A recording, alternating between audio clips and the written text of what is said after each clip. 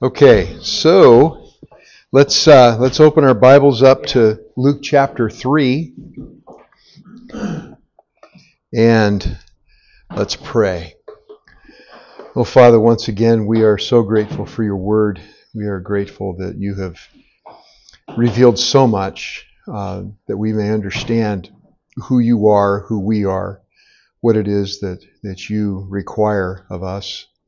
Thank you that you give us your Holy Spirit to illumine your word and how much we need you to do that.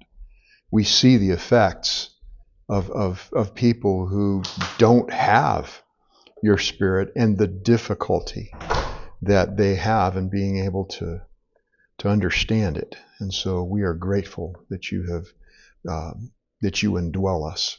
Help us to see you this morning now. In Jesus' name, amen.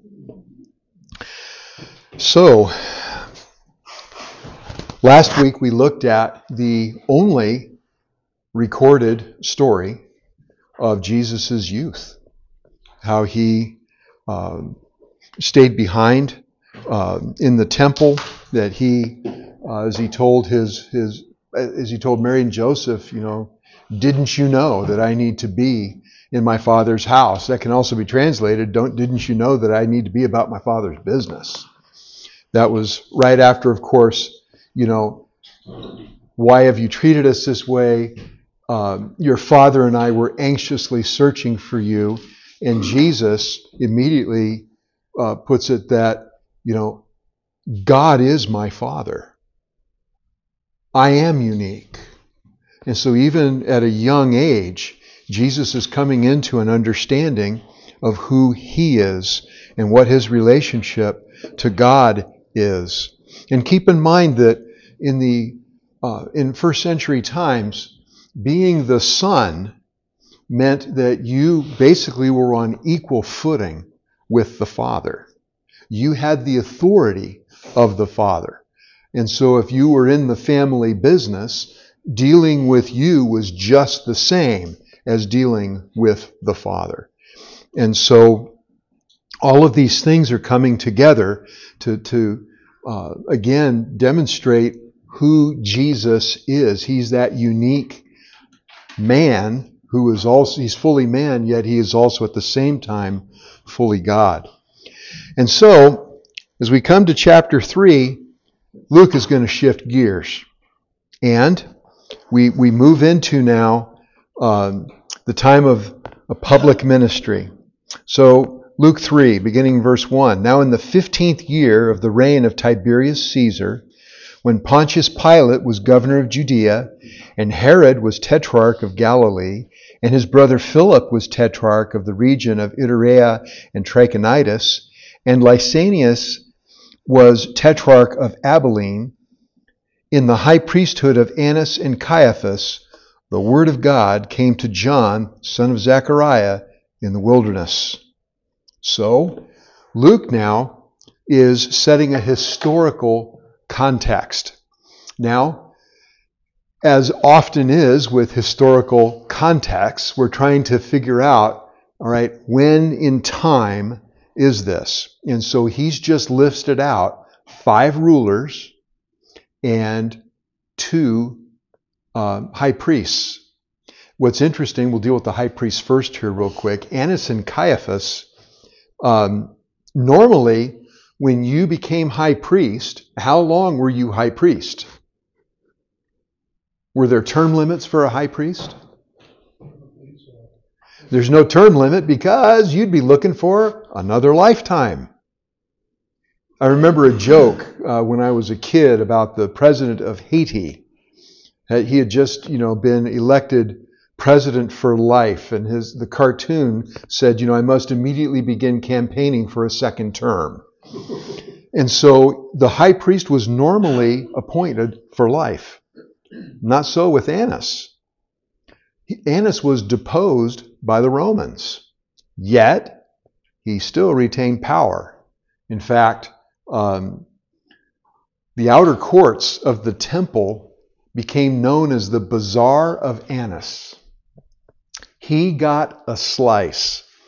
There's talk about 10% for the big guy, right? in the news now often. Annas got his cut.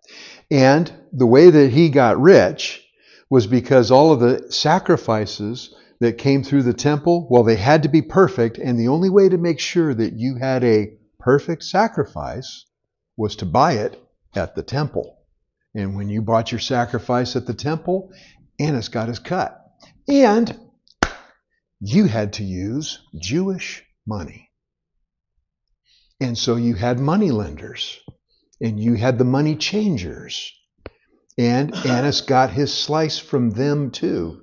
So can you imagine what the reaction of Annas and Caiaphas might be to Jesus when not once, but twice, he goes into the temple and starts kicking people out because you have changed. My Father's house is to be a house of prayer, and you've turned it into a den of thieves, den of robbers.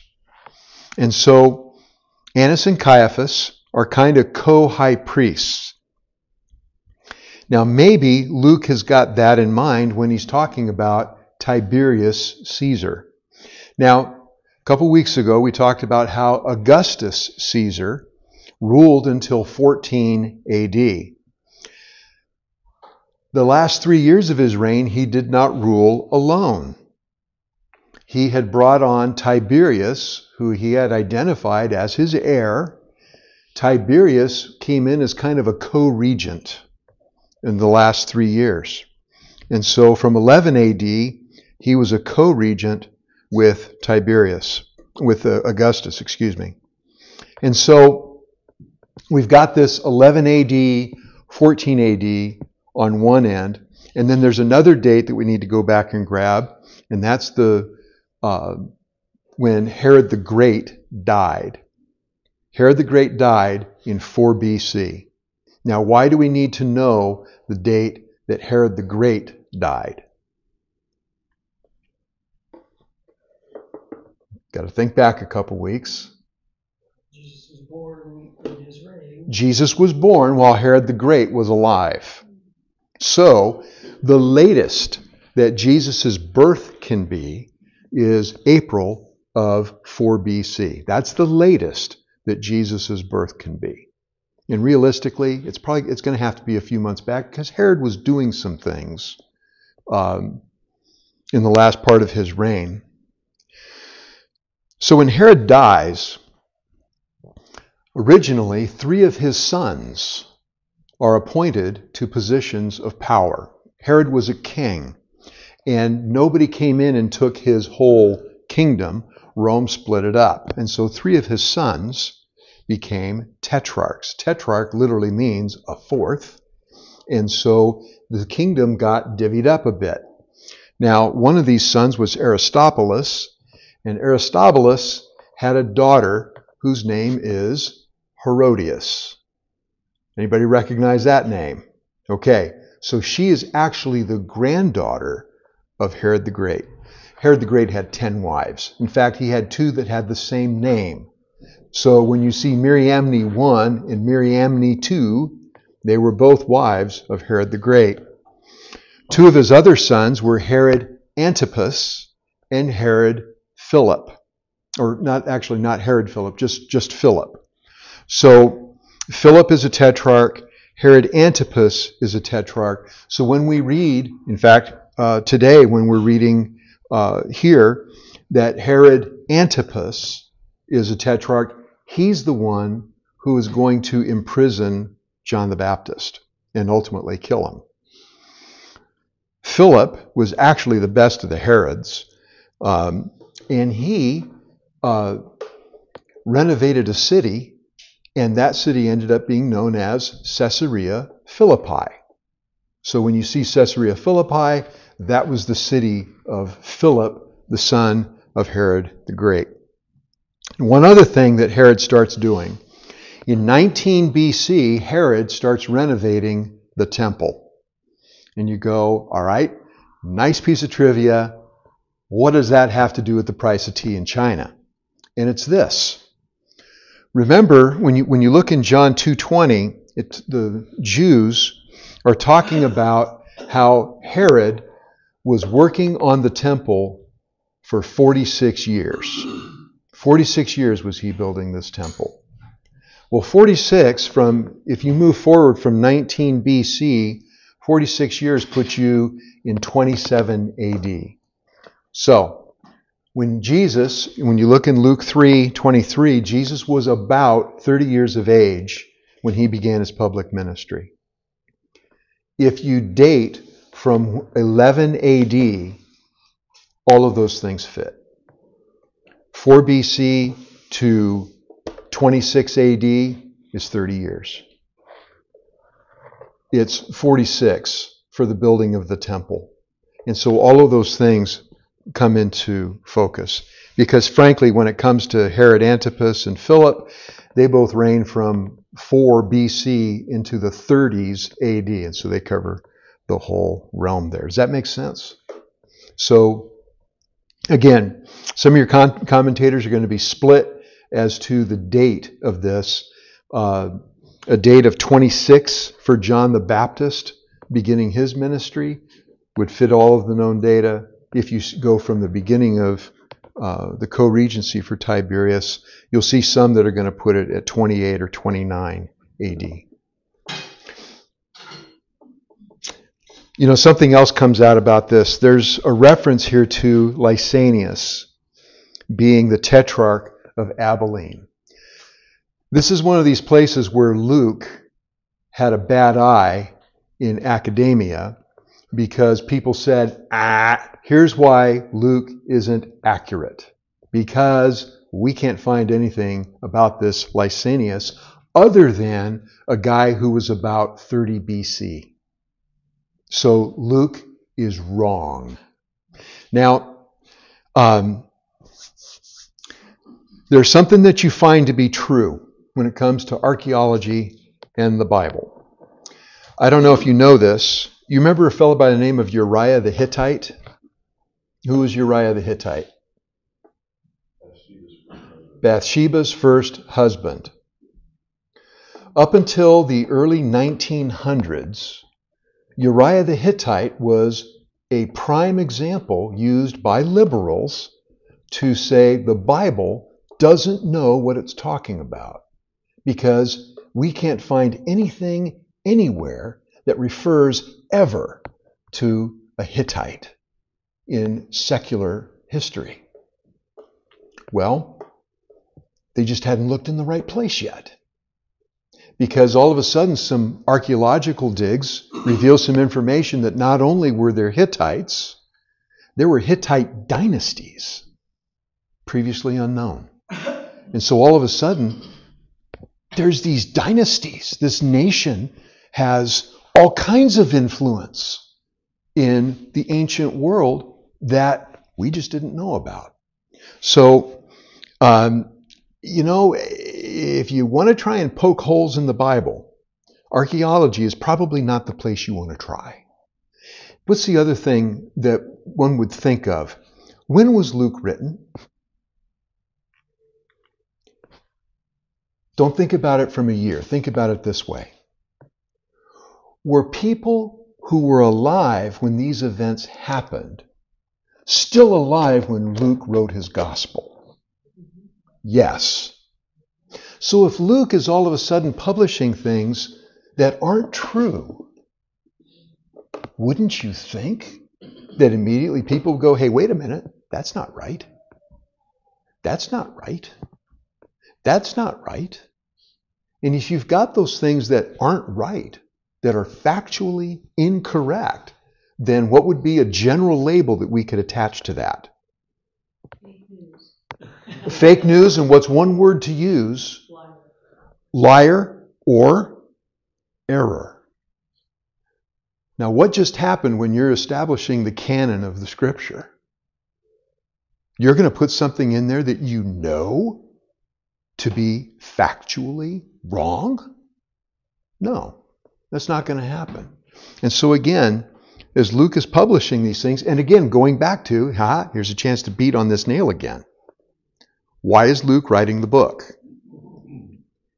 So that Theophilus would, 3 words, I want 3. No, with certainty. Know with certainty. So again, when you're writing something with that basis, you're not going to have historical errors in there, especially when it's something here that's at the very beginning. So he sets the historical context, and now the Word of God comes to John. Now it's interesting. When you see Word of God, who do you think of? Who was referred to as the Word of God? Jesus was. And the Greek word for that is logos. Except that's not this word. This is rhema, which just means this. The way that John the Baptist is being referred to, the way he's being introduced here, is the same way most of the Old Testament prophets were introduced. So when it says in Ezekiel, the word of the Lord came to Ezekiel, the word of the Lord came to Jonah, the word of the Lord came to Jeremiah, the word of the Lord came to Isaiah. All of those, that's the same type of introduction here. So now think back. You have the Old Testament, you have the New Testament, and you've got a period of time in between those two that's generally referred to as what? Oh, Anne-Marie, you're using the nice official name for it, the intertestamental period, right? Yeah. So many things happen in that time. What's the other way it's referred to? Go ahead. I know you know. Silent years. It's the 400 years of silence. Who's the last prophet in the Old Testament? Malachi, the Italian guy, right? In about 430 BC. So you've got Malachi, and what is Malachi? What is his last prophecy about? The forerunner. So you've got the guy who's going to come and who's going to be the forerunner for Messiah. And then you've got nothing. And so who's the next prophet to show up on the scene? John the Baptist. And who's John the Baptist going to be like? In more ways than one. He's like Elijah. When you think of Elijah, what do you think of when you think of Elijah? Prickly. Yeah, prickly. That's a good word. Was he a gentle man? That's Rough around the edges. rough around the edges. So, would Elijah be wearing a tie this morning? No. He wouldn't. He's a rough and tumble guy. Why is he a rough and tumble guy? Because he's got a rough and tumble message. Remember, when Elijah comes on the scene, what's happening chronologically when Elijah's around? They're still a northern kingdom. Are they following after God in the northern kingdom? No. And so he's got a hard message. And it's a hard message of you need to repent and you need to turn. What's going to be the message of John the Baptist? You need to repent. And who's he bringing this message to? Jews. Exactly. And so, this whole thing, there are all kinds of twists and turns in here. If you were a Jew who was even moderately familiar with the Old Testament, you would know what's happening because it's in line with prophecy. And so, again, this is something that's not being done in Jerusalem, but nor is it being done quietly. Because we're going to see that people are going out to the wilderness to see John the Baptist, and they're coming from everywhere. to come and hear him. Because when he shows up, remember, what are Jews famous for desiring? Signs. They want signs. Well, guess what? John the Baptist is a walking sign. And so when you have, and again, there's still, how far down is it? We'll get down to it here in a little bit. There's an expectation. There are still people who are looking for Messiah. They're looking for the consolation of Israel. They're looking for the restoration of the kingdom. All of those are kingdom terms. And there are many who are watching. Remember, Simeon in the temple. What was he looking for? He's looking for the consolation of Israel. Anna is looking for the same thing. And so, as all of these things are happening, bless you, as all of these things are taking place, you can see that there's,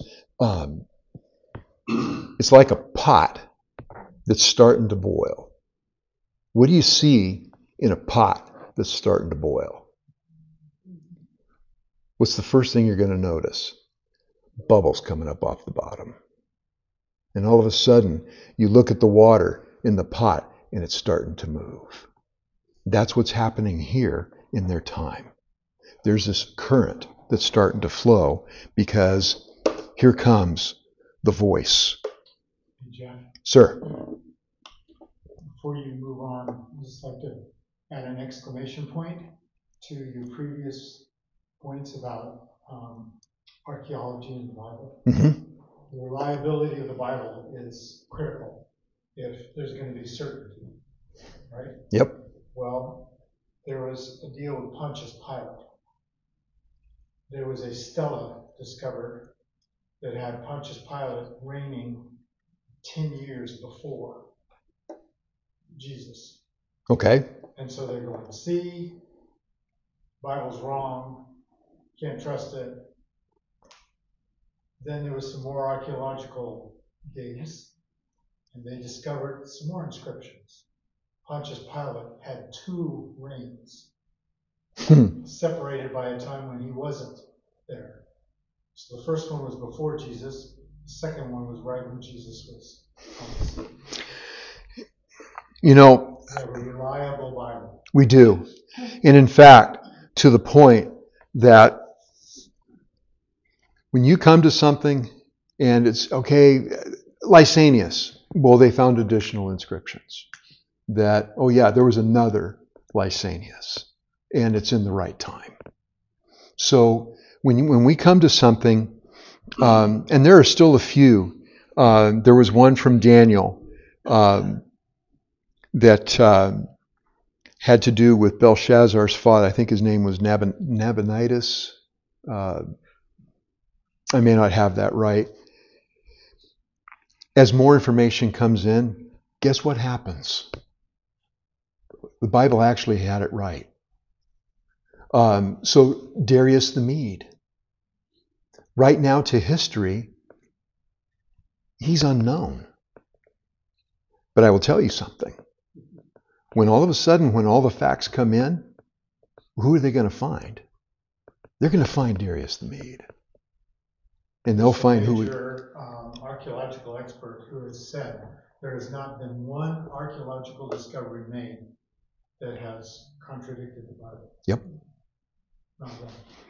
And so again, it is, and Alan used the word that's really, that's critical. It's reliable. It is reliable. We don't need to go somewhere else. In fact, if you want to do some archaeology, here's the best book for you to take along, is right here. And so we can have confidence in God's Word, and that's just one reason. The archaeology, that's one reason. So, here you have John the Baptist, John the Baptizer. Verse 3, and he came into all the district around the Jordan, preaching a baptism of repentance for the forgiveness of sins. as it is written in the book of the words of Isaiah the prophet, the voice of one crying in the wilderness, make ready the way of the Lord, make his paths straight. Every ravine will be filled, and every mountain and hill will be brought low. The crooked will become straight, and the rough roads smooth, and all flesh will see the salvation of God. That's coming out of Isaiah chapter 40. So, why is John the Baptist here? What's his mission? He is preaching salvation, repentance, and baptism. He's baptizing in the Jordan, and it's for repentance and the forgiveness of sins. Now, for a Jew, Jews were very familiar with baptism. It just wasn't for them. Now, they were baptized as a nation, right? When they came across the Jordan River entering into the Promised Land. That was referred to as being baptized. The reason most Jews are going to be familiar with baptism is because that's what happened to Gentiles when they wanted to become Jews. Not only did they get circumcised, they were baptized. What was baptism, even for a Jew? What was baptism a symbol of? It's death, exactly. There is a former life. And baptism meant immersion, okay? Didn't mean sprinkling. You were getting dunked. So the idea of going under the water, you have died to your former way of life, and you are being raised to a new type of life. And so the same thing that Paul was writing in Romans 6 when he talks about you've been buried with him in baptism and raised to walk in newness of life in Christ Jesus, that was the same thing minus the Jesus part for a Jew. It was, you were dying to your former way of life, you are being now resurrected, raised up to walk in newness of life. Now for them, that meant you were dead to being a Gentile, and now you're a Jew. So imagine their horror when all of a sudden this baptism is being applied to them.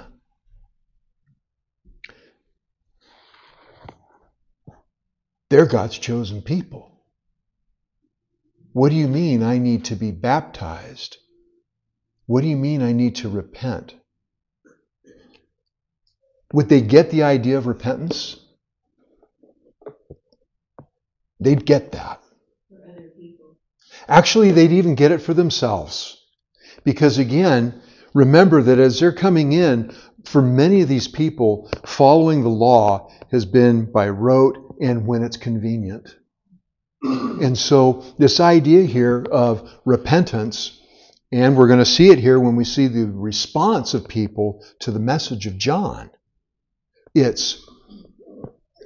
fact, it's not just repentance. John says there's something else that needs to be here too. Verse 7, so he began saying to the crowds who were going out to be baptized by him, you brood of vipers, who warned you to flee from the wrath to come?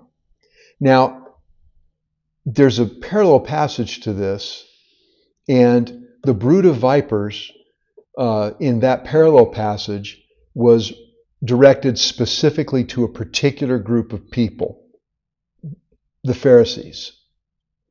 Now, Luke here is applying that as a very broad brush. He's not being specific.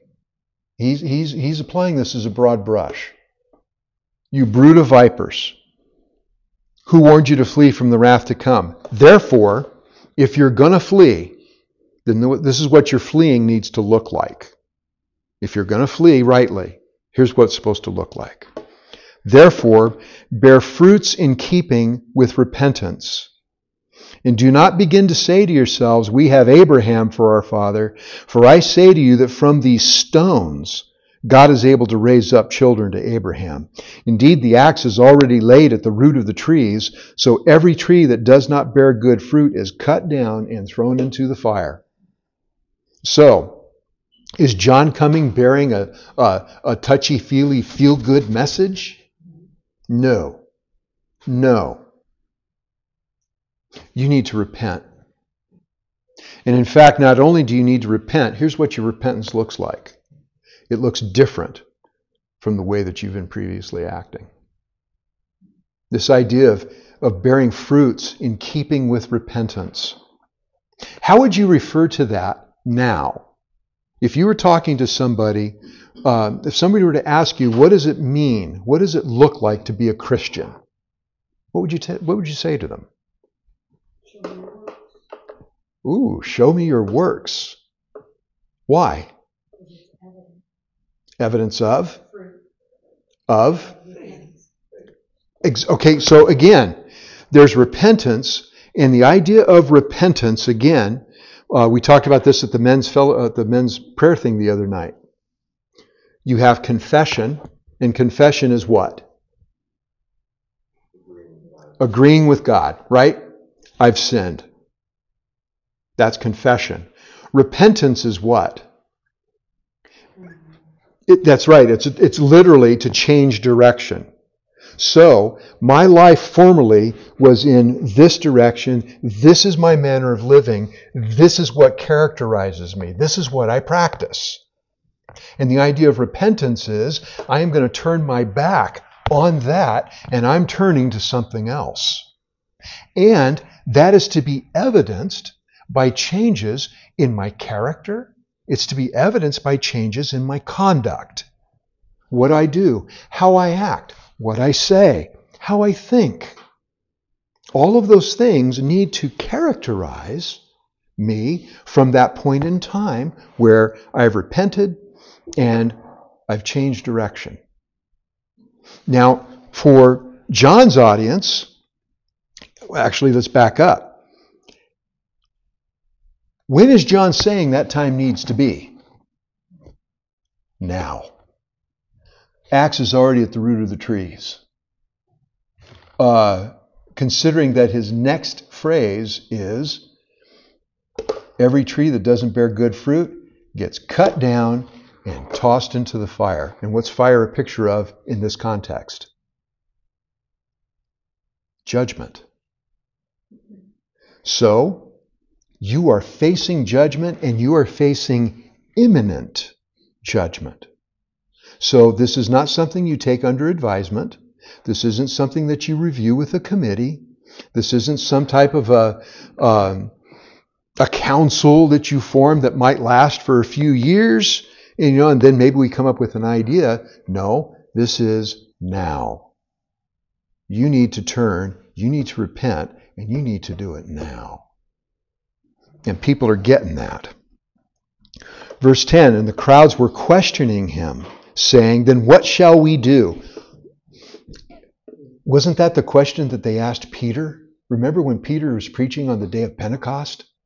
And they're cut to the quick. Then what shall we do? And what did Peter tell them? Repent and be baptized. So baptism was what? Was baptism salvation? Were people saved because they got baptized? No. So what was baptism? Symbol. What kind of symbol? Tangible. Tangible? Public. That's a public declaration. And so, and again, it's like marriage, right? Because marriage, there's a bride and there's a groom. What have they already done? They've basically already committed themselves to one another, right? This is the public act of that. Same with baptism. It's a public act for something that's already occurred in the heart. So what shall we do? Verse 11, and he would answer and say to them, the man who has 2 tunics is to share with him who has none, and he who has food is to do likewise. So here's one that's just very, very, very basic. When you have those who have, and you have those who have not, the haves share with the have-nots. Now notice, it does not say, if you have not, you take from those who have. You don't do that. This was voluntary. And so, the idea of if you've got somebody who doesn't have a tunic, the tunic was what you wore on the inside. It was kind of your everyday, your garb. If somebody doesn't have that, well, then what are they wearing? Not much. So the idea is you help to care for those who are destitute. When you have somebody who has food and you have somebody who doesn't have food, what is the consequence of not having food? You starve, right? So those who have help to care for those who don't, for their basic daily needs. What did the early church do with that one, by the way? They had all things in common. So they have all things in common, and those who had property would sell their property, bring the proceeds of that to the apostles so that that could be distributed to those. That was a means of providing care for others. So, for people in general, it's if you have, you help take care of those who don't. And some tax collectors also came to be baptized. Stop there for a second. Was tax collecting a popular job? No, right? Because who was collecting the taxes? Rome.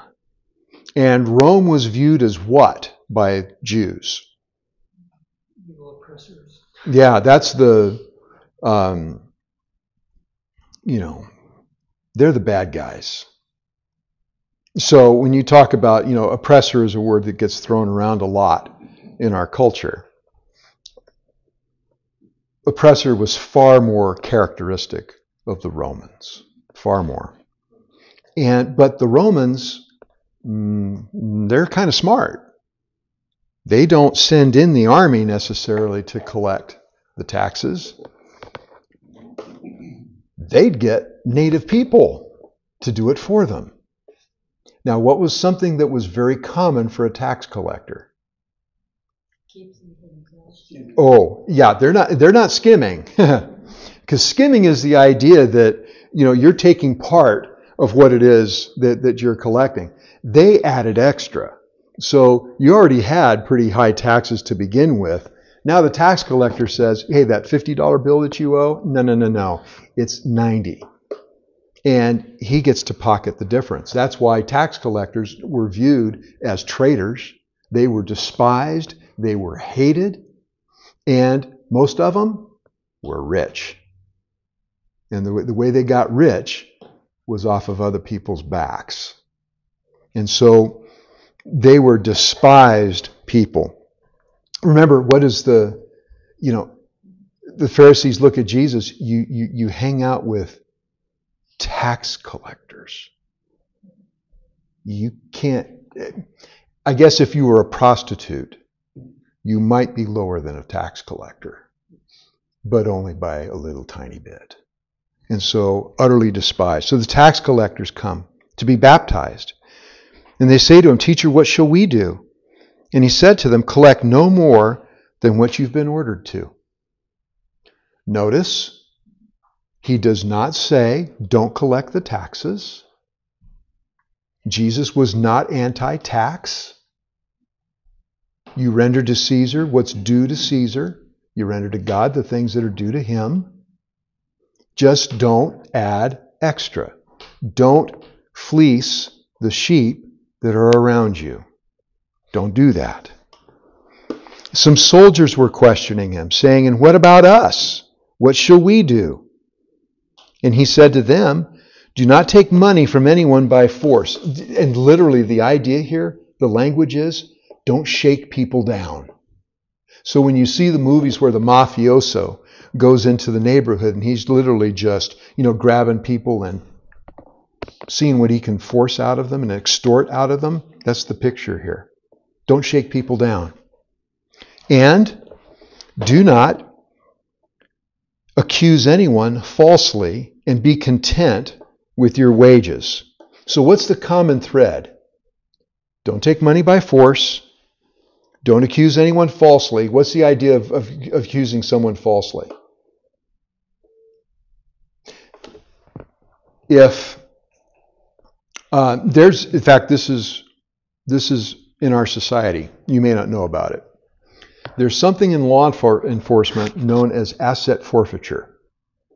Asset forfeiture applies when you have certain acts that produce money and revenue. So, for instance, if you are a drug dealer, and it can be shown and proven that you are a drug dealer, then the government is allowed to seize, to take by force, any of the proceeds of your drug dealing. So the nice car that you drive, that now belongs to the government. The money in your bank account now belongs to the government. Houses that you've purchased, property that you've purchased, bling that you've bought, that all now belongs to the government under asset forfeiture. That's the idea here. So if somebody were accused of being somehow seditious against Rome, then they were condemned and their property was seized. Guess who gets the money for asset forfeiture when the police arrest a drug dealer and they take a bunch of money and they take his car and they take his house? Who gets it? Do you know? Local law enforcement. Now, it just seems to me that there just might be an inkling of there'd be a real good reason for us to find out that this guy's a drug dealer so that we can have that stuff. A lot of undercover cars that cops have were seized under asset forfeiture. Trust me, that's why they've got Camaros and Mustangs and Firebirds. Normally they wouldn't be buying those. You were going to ask something, Julie? Oh, so just each law enforcement that does the bust gets to keep? They at least get a large portion thereof. You're talking about agency. Agency. She meant the office. Not the individual officers, but the agency All the does. police department, Yes. they get to keep it. A large portion of it. Yes. There's the National Naval Aviation Museum in Pensacola. There are a couple of planes that were seized that way. They were really nice aircraft. For drug running. Yep. Yeah. Drugs. It was used in the process when they got caught, so now it belongs to the people. Yeah. It's in the museum. Yeah. Not because it was a drug. It means they're nice classic airplanes, but allow the wrong people to borrow their airplane, and now it belongs to the museum. Yep. And so again, that the idea here for when John is talking to the soldiers, it's don't rip people off, don't accuse them falsely so that you can line your own pockets, and be content with your wages. Now, one of the reasons that people got shook down, soldiers didn't necessarily get paid very well. Do you know one of the reasons why when you go into Mexico, there's a big, the federales get a real rap in Mexico. Do you know why that culture exists? They don't pay the officers well. So if you've got a guy who's on starvation wages, is it surprising that they turn to bribery or that they turn to some other means? I'm not trying to justify what they're doing, all right?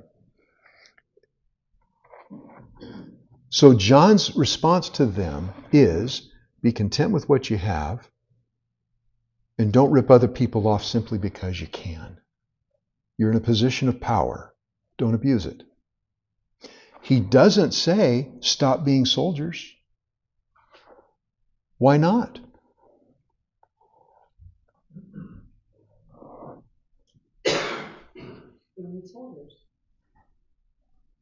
You do. Soldiers help keep the peace. In fact, the Roman legions were probably one of the great reasons that there was something called the Pax Romana, the Roman peace. You could travel between places, not just because there were good roads. It's because the bad guys knew that if they were bad and they attacked people, sooner or later, a Roman legion's going to come track them down. Sir? The Pax Romana was the primary earthly reason that the gospel was able to be brought about and Absolutely. They were able to go to, like Paul, able to go to far places and more or less safe roads. Absolutely. And so again, you can see how all of these things are coming to be. Jesus is born at a particular point in time where you have a common language throughout most of the known world. You've got good roads to be able to get from one place to another. You can do so in relative peace. And frankly, when the persecution comes and all of a sudden you've got Saul of Tarsus running around trying to grab people that are those who are of the way and bring them before the court, before the Sanhedrin in Jerusalem, and all of a sudden now people are getting scattered, there's an easy way for them to get from point A to point B. And all of a sudden you see that the gospel does start in Jerusalem and goes to Judea and goes to Samaria and goes to the uttermost parts of the earth. Because God had already greased the skids, so to speak. You know where the othermost parts of the earth are? According to Rick Bergson, Alaska. Well, could be. That's for sure.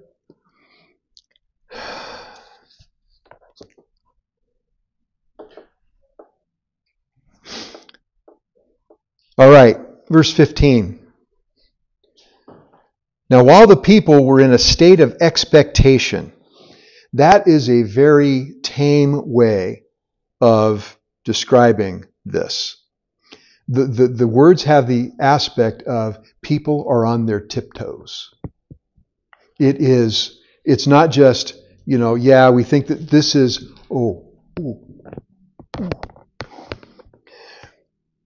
You remember Lyle? When he got really excited, he'd get that look on his face. That's what they're talking about. That's what Luke's talking about. People are in a heightened state of awareness. They're expecting something is going to happen. Now, while the people were in a state of expectation and all were wondering in their hearts about John as to whether he was the Christ. Now, again, it's hard for us to fathom this. When people were looking for the Messiah, what were they expecting him to do? Tear down everything and make it all different. Well, tear down everything, make it different, and frankly, who's going to be the head? The Jews. The Jews are going to be the head, not the tail anymore. They're not going to be the small kid on the block. They're going to be the big dog. And that's their expectation. And so now all of a sudden, here comes John. So John, are you the guy? Is it you? And John heads him off at the pass. John said to them all, as for me, I baptize you with water. But one is coming who is mightier than I, and I'm not fit to untie the thong of his sandals. I am not fit to be the common slave to this man. I'm not worthy. He is so much higher than me. He's going to baptize you with the Holy Spirit and fire. His winnowing fork is in his hand to thoroughly clear his threshing floor and to gather the wheat into his barn, but he will burn up the chaff with unquenchable fire. Again, he's using a picture here that would be very familiar to everyone in his audience. Now, in this day, you didn't have machinery that would process grain. Machinery that would process grain was called a donkey that would haul along some rocks that are cobbled together, and that rock is being hauled over a flat surface, which is either ground down rock or compacted earth, and it would be in a circle, so you would have something here that would be a pillar, and there would be a a beam coming off of that pillar, and then this donkey would walk in a circle.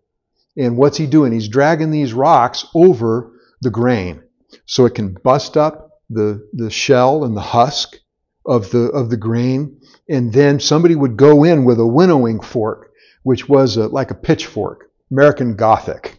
So they would go in with the pitchfork, take it, and they would throw it up in the air, and the grain would come apart from the chaff. Chaff would fall away. They would do it during the afternoon when there's a breeze coming through. So they throw it up in the air, and the breeze blows the chaff off to the side.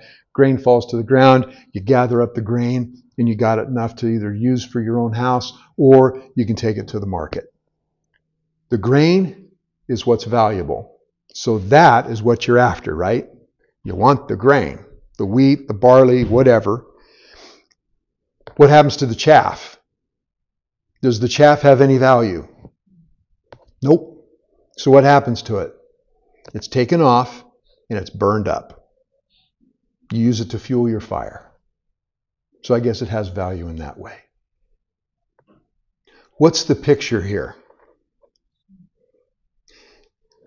In fact, once upon a time, some years from now, Jesus is going to be talking to Peter. And what's he going to say to Peter? Satan has desired to what?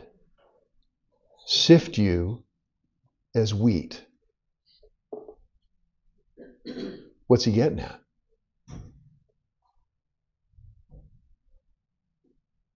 Satan wants to crush you, throw you up, and now, what's Satan want? Does Satan want the wheat? What's Peter's part in that when Satan is sifting him like wheat? Peter's going to be chaff. You're not worth anything.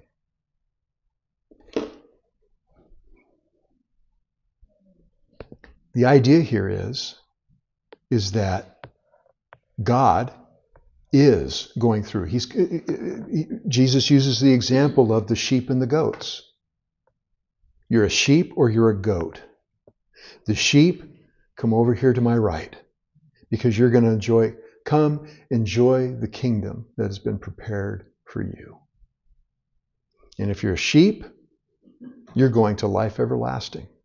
And if you're a goat, things are going to be bad for you, because you are coming over here to judgment. The wheat is coming over here to be gathered into his barn. The chaff is going over here for fire, and fire again is a picture of judgment. So there's one who's coming. So John's being the voice.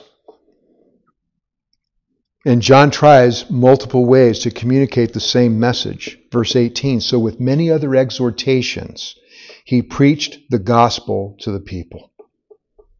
He is a one-trick pony in that he is a preacher of repentance. But he's not just the same exact message. He'll bring it in different ways to communicate to people the necessity for them to repent and to be converted. Now here, Luke is going to do something. John the Baptist is coming as the forerunner of Christ. Now, there's a period of time when John the Baptist and Jesus are in the public ministry at the same time. Okay? But that isn't what's important to Luke. He's talking about John the Baptist, and so he's going to jump to the end of the story for John, just so that he can get it out of the way. He's got to put it somewhere. Luke is going to put it here so that he can focus on Jesus. But when Herod the Tetrarch was reprimanded by him because of Herodias, his brother's wife, and because of all the wicked things which Herod had done, Herod also added this to them. He locked John up in prison. So Herodias was actually his half-niece. So Herod Antipas and Herodias, she is actually Antipas's half-niece. She's married to a fellow named Herod Philip, who's a private citizen. He's not a ruler or anything. Antipas is married to someone else. I don't remember her name offhand. Their paths cross. He is taken with her. So basically, he gets her divorced from her husband. He divorces his wife. And now they have this relationship, which the Jews are going to look at as what? And not just adultery, incest. So Jews, they're not taken to this one. And so John the Baptist, this man is fearless. In fact, if you were going to try to get in trouble, here's probably the fastest way to do it. Tell somebody who has virtually unbridled power. Speak truth to power. Well, and it's not just speaking truth, it's pointing the finger. And he's right. So, not just is he making an accusation, Herod knows it's right. And Herod hates him all the more for it. Now, what's interesting is, Herod didn't hate John the Baptist as much as somebody else did. Herodias is the one who really hated John. She's the one that was behind much of what ended up happening to him. We'll get there. So he locks John up. So John's baptizing people left and right during his public ministry. Verse 21. Now when all the people were baptized, Jesus was also baptized. Whoa, wait, stop. Why is Jesus getting baptized? Is he a sinner? Does Jesus have a former life that he needs to turn away from, that he may turn to God? Why is Jesus getting baptized? Gunnar?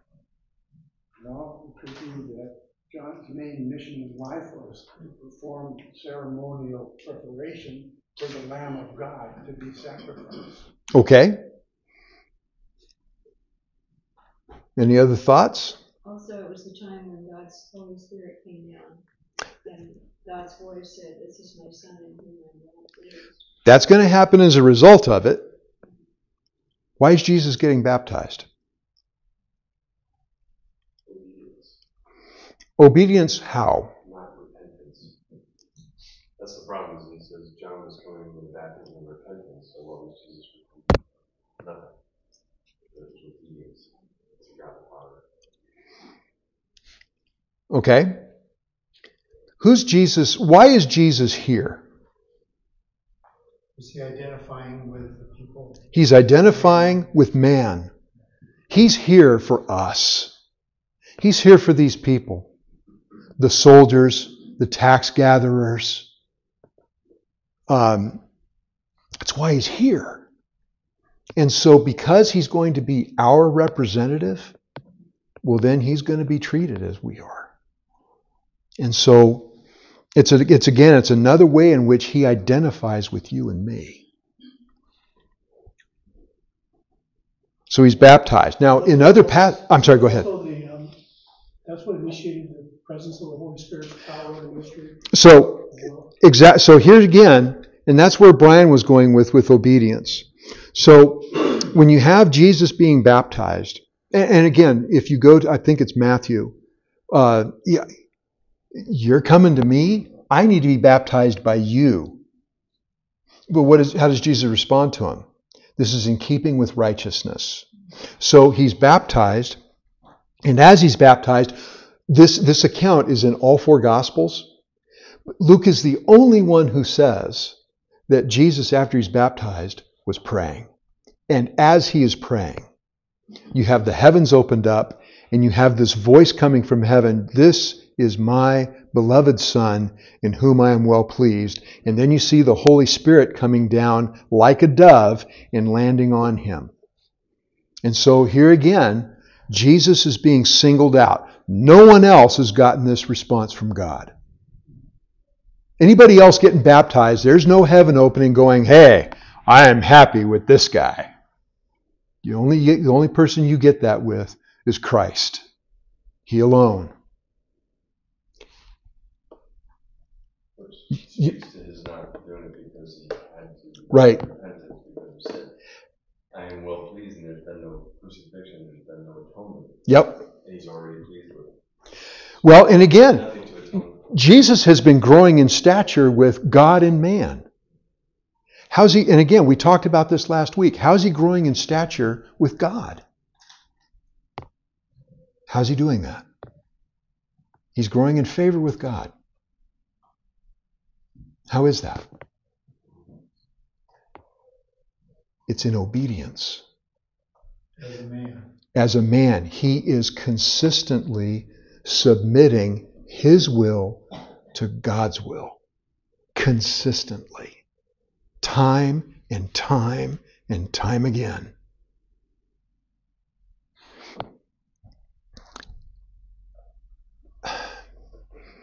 It's interesting, in all four Gospels, what happens immediately after Jesus' baptism and this Holy Spirit comes down upon him and lights on him? When he goes into the wilderness? Yes, he goes into the wilderness to be tempted by the devil. That is the next thing on the calendar. Now, Luke is going to he's going to put something in here. He puts in a genealogy. Now, the genealogy that we run into here is Mary's bloodline. If you compare the genealogy in Luke 3 to the genealogy in Matthew 1, you'll find that between David and Joseph, they're entirely different. But once you get back to David and going back, they're in lockstep. Because again, Mary is also a blood descendant of David through Nathan, David's son Nathan. Joseph is a blood descendant of David through Solomon and the kingly line. So verse 23, and we'll end with this.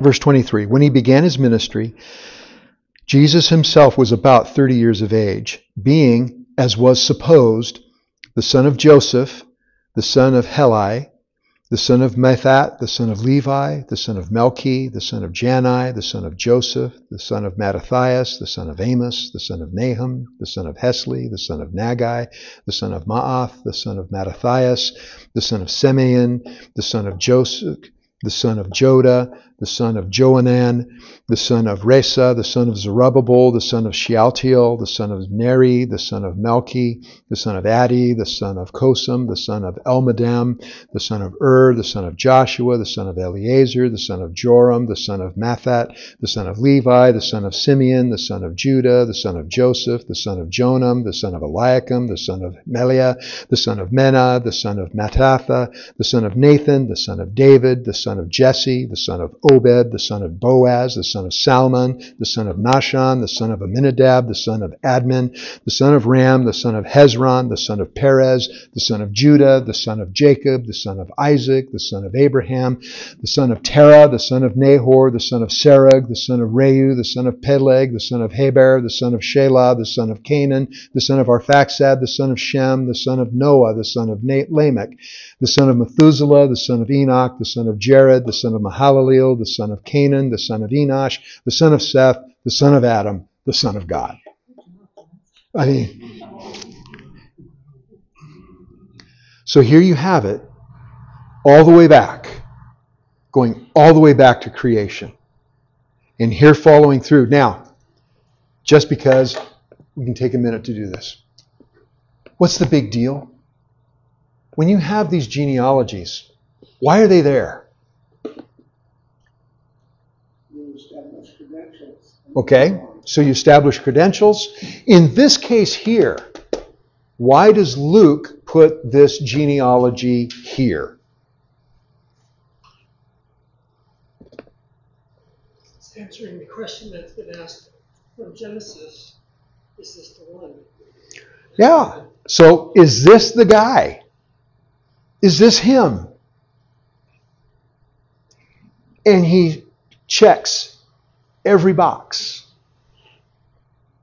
Every prophecy. In fact, the one here is even more important. This genealogy is even more important than the one in Matthew. Do you know why? Say it out loud, buddy. Kingship. The kingship. Joseph is a direct descendant of Jehoiachin. Why can the kingly crown not be traced through Jehoiachin? He's cursed. When you go back to Jeremiah, God said, you write this man down childless. Fact of the matter was, he had sons. He did. They were not to rule, though. Why not? Because he was a wicked man. Now, God had made a covenant with David. What was God's covenant with David?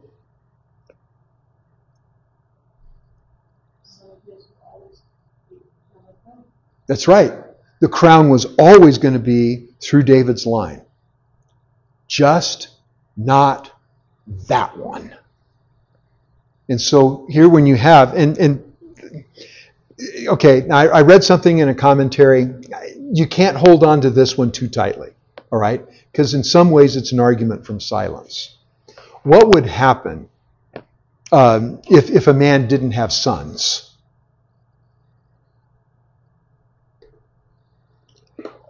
Are there any women noted in Luke's genealogy? There's no women. No women. There are women mentioned in Matthew's. Right?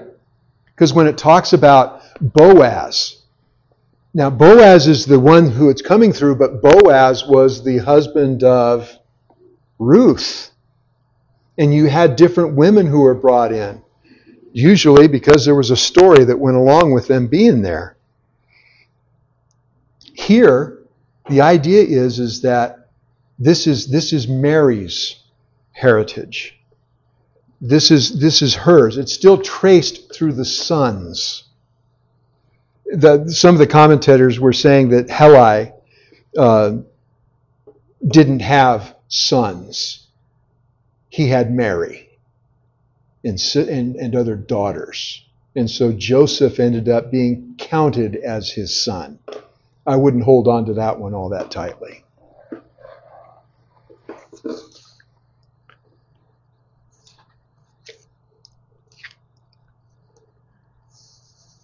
All right. Questions? I know we're covering a lot of ground, but we kind of have to. I wonder if the genealogy right after God says, you are my beloved son, and you are my beloved youth. If Luke was connecting Jesus, the son of Adam, as God was pleased to fulfill his promise and send the Son of God, the Son of Adam. Yeah, could be. This was his pleasure. I mean, and it's his plan, right? In the fullness of time, Jesus was born of a virgin, born under the law. And so, again, Luke is being deliberate in what narrative he is drawing from. Again, there's all kinds of narrative, there's all kinds of stories that he can use. These are the ones that the Holy Spirit is inspiring him to use. And so at the end of the day here, now there's a public ministry. We have a public ministry of John the Baptist. We have Jesus now coming in. They've met. Luke doesn't tell the whole story of those, right? We're not going to see John the Baptist saying, "Behold the Lamb of God who takes away the sin of the world." Luke's not going to record that one. And yet, John knows who Jesus is. In fact, in John, what's John going to say about himself? Here come his disciples. Boy, you know, Jesus is gathering all these people to himself. And what's John's response? He must increase, I must decrease. He's the one that they're waiting for. He's the one I get to be the forerunner for. I'll be the voice in the wilderness for him. And so here he comes. The cool thing for us, we get to wait for him to come back. And he will, in his good time. Let's pray. Father, thank you that you are Lord of time, that this came about in your prescribed time. We read all those names in that genealogy, some of which, the only place they're recorded, the only place they'd be known is here. People that, outside of the people who knew them in life, there'd be no reason to know these guys. You were faithful to your promise. You were faithful in your promise to Abraham. You were faithful in your promise to Adam and Eve. You were faithful in your promise to David. And Lord, how we long for the day when Jesus, in fact, is going to rule from a literal throne on this earth in his kingdom. And we long for that day. Thank you that you're going to bring it about. You'll bring it about in your good time. Help us to be faithful while we wait, and help us to be busy while we wait, being about your business. So that when someone asks, why are you doing that? We can respond as Jesus did. Don't you know that I had to be about my Father's business? In Christ's name, amen.